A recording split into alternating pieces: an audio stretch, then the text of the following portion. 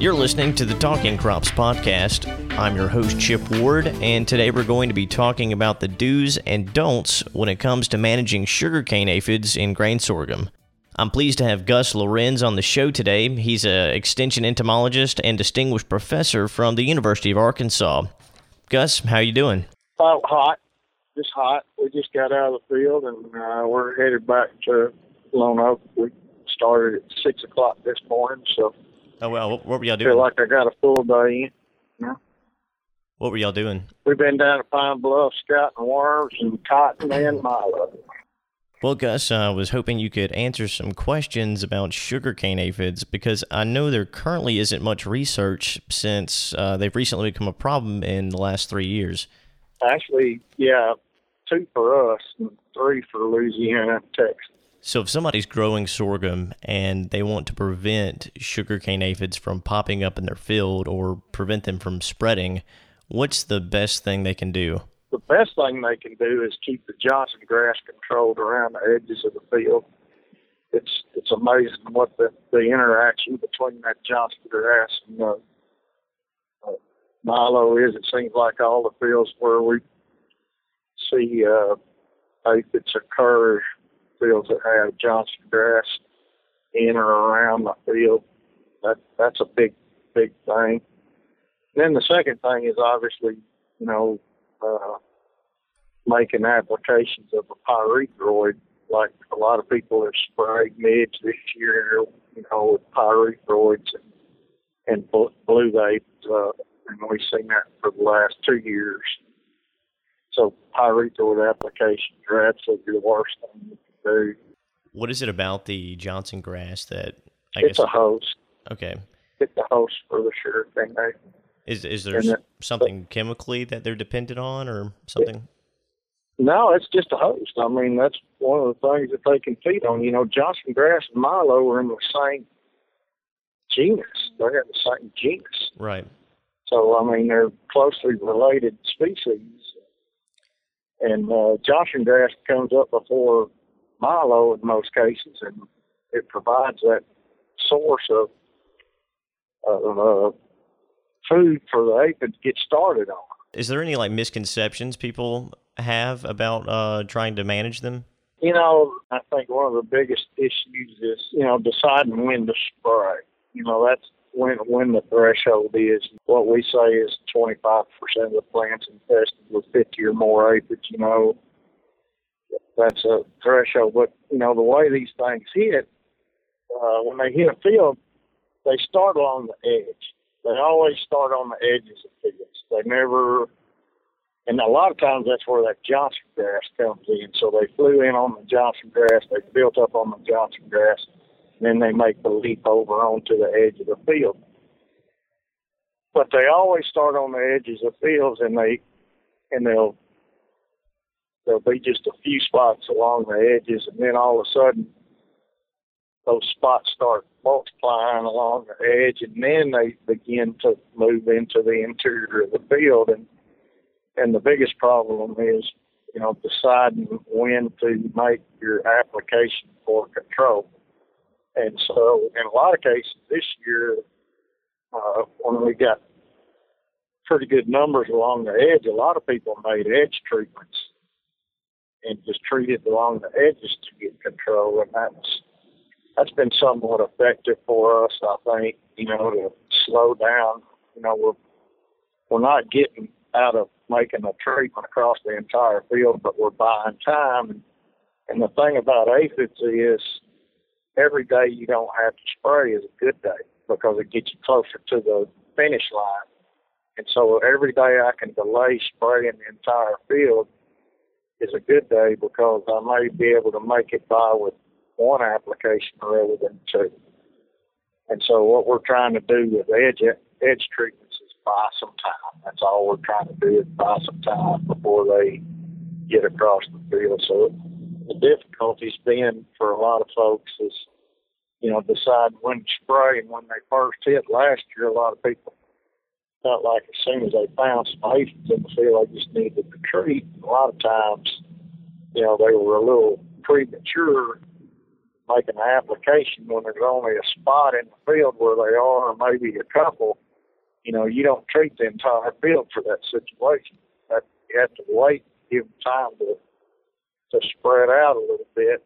But when they start building on that edge of the field, and you can make a treatment on just that one particular area where they are, and slow them down, it buys time for the grower. Are there treatments that work better than others? Well, there's two products that are labeled that have proven to be effective for control, and that's Transform and Savanto. Both those products appear to be doing very well this year for control, and we're not getting a lot of negative feedback on either one of them. They both appear to be providing a level of control that is adequate. In most cases, we're getting 14 days to 21 days of control with those treatments, and doing fairly well. When you're scouting for aphids, is there a wrong way you can do it? Specifically, what is the most efficient way to scout for aphids? It's really scout for aphids is pretty easy. You can, because they colonize the edge of the field first, it's pretty easy to scout for them. You can either walk or drive down the edge of the field and look for shiny spots on the leaves where the honeydew is on the leaf that shines real brightly.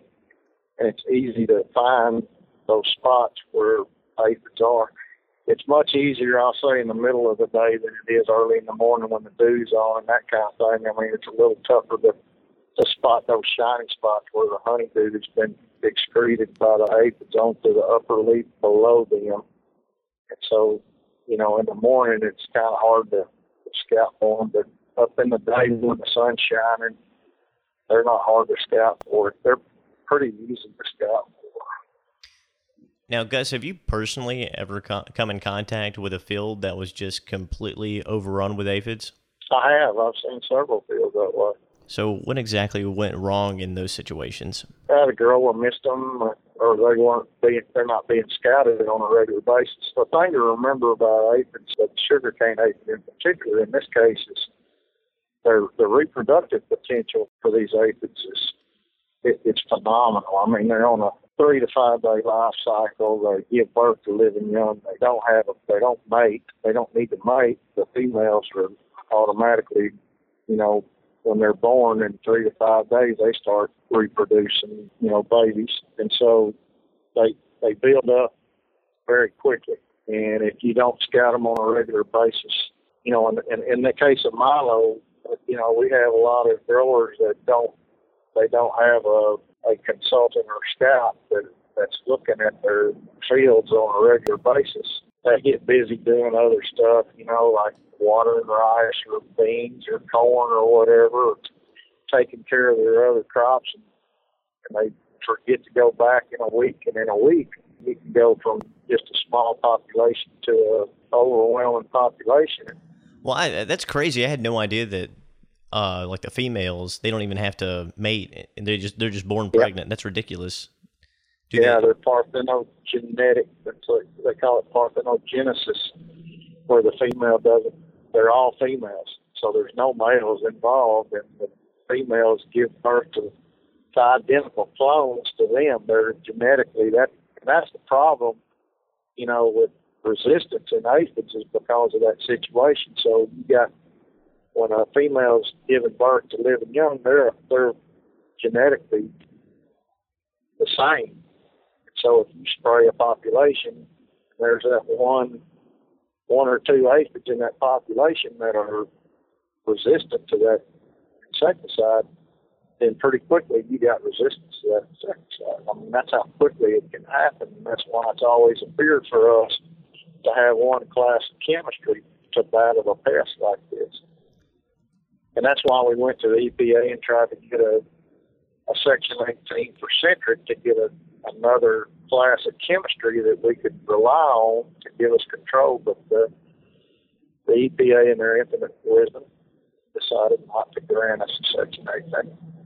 Well, guys, let's see. We've talked about prevention, scouting, treatments, just what makes the sugarcane aphid able to reproduce so quickly. Now what I want to know is, what is probably the stupidest thing somebody can do to their field if they don't want sugarcane aphids? Spray a pyrethroid. Spray a pyrethroid. That's the stupidest thing you can do, is spray a pyrethroid. Now, if you want to cause an aphid problem. What it does is it removes all the beneficials that are helping keep that population in check. All those serpent flies and lady beetles and lace wings and parasites, all those beneficials that we rely on to keep pest numbers in check. When you spray a pyrethroid, you wipe them all out. You remove all those population controls of that aphid, and it just releases them, and allows them to build up. There's no more doubt. So besides a pyrethroid, can you think of anything else? No, anything that's harmful to beneficials would do that, but I mean, pyrethroids are the absolute worst because we use them in a lot of cases for midge control, and that's about the same time these aphids are hitting is when the milo is blooming, and that's the susceptible period for when midge attack. They only come in during flowering, and so there's a lot of, in the past, there's been a lot of pyrethroid applications that were made automatically for midge control. It's the worst thing you can do to kill your beneficials and blow up aphids. So if pyrethroids are used for controlling midge, what's the worst thing for your field? Sugarcane aphids or midge? Midge can be devastating. Midge is the number one pest of grain sorghum. It absolutely is. It can cause more yield loss than any other pest, including aphids. The goal is to find something other than a pyrethroid that will control midge and not blow up aphids. The other thing is, we can plant milo early enough to avoid midge application. If you plant milo early, and for us in Arkansas, in South Arkansas, that would be early April, and in North Arkansas by mid-April. But if you plant it that early, we generally don't have any midge. They haven't had time to transition from Johnson grass. So you see the evil of Johnson grass. Right. It's not only midges or aphids that come from Johnson grass, it's also the midge. That's where it makes its jump from Johnson grass to milo. So if you keep the Johnson grass down, that you're knocking out that source of infestation, not only aphids but midge too. But a lot of times they don't have time to transition from the Johnson grass to the milo if you plant it early. And so what we've encouraged our growers to do as much as possible was to plant early this year to avoid midge and thus avoid pyrethroid applications that would get you into trouble for aphids. So this trend with pyrethroids, I'll just say this, this trend with pyrethroids, this is not a unique situation in milo. We also see this situation in soybeans, and we see it in cotton. Pyrethroid applications just wipe out beneficials, and they open the door for pests to get in. And so we need to limit our pyrethroid applications as much as possible in all those crops to avoid flaring insect pest problems. Now, there's some cases where pyrethroids have to be used, like in soybeans for stink bug control, you're pretty limited on what you can use. Right. Pyrethroids are kind of important, have an important use for stink bug control in soybeans and that kind of thing. But certainly, those broad spectrum insecticides like pyrethroids can really cause you problems. And what we're trying to do, nobody's telling you not to spray for midge. What we're telling you is spray when you have midge. Don't spray when you don't. Just don't make an automatic application.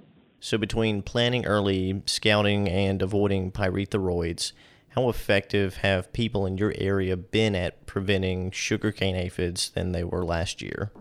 By and large, I'd say that those changes have been very productive for our growers and have helped them to manage the aphid a whole lot better. But, the truth of the matter is you can lead a horse to water a lot of times, but you can't make it drink. And so we tell people, don't make automatic midge applications with a pyrethroid, and several of them did, and several of them have paid the price for that. They've had aphids blow up on them. So, that stuff is still going on, but over time, the education on this kind of stuff is you have to chip away at it. You don't win the world. You don't win the war in one year. You have to keep chipping away and prove your point. And that's what we're doing.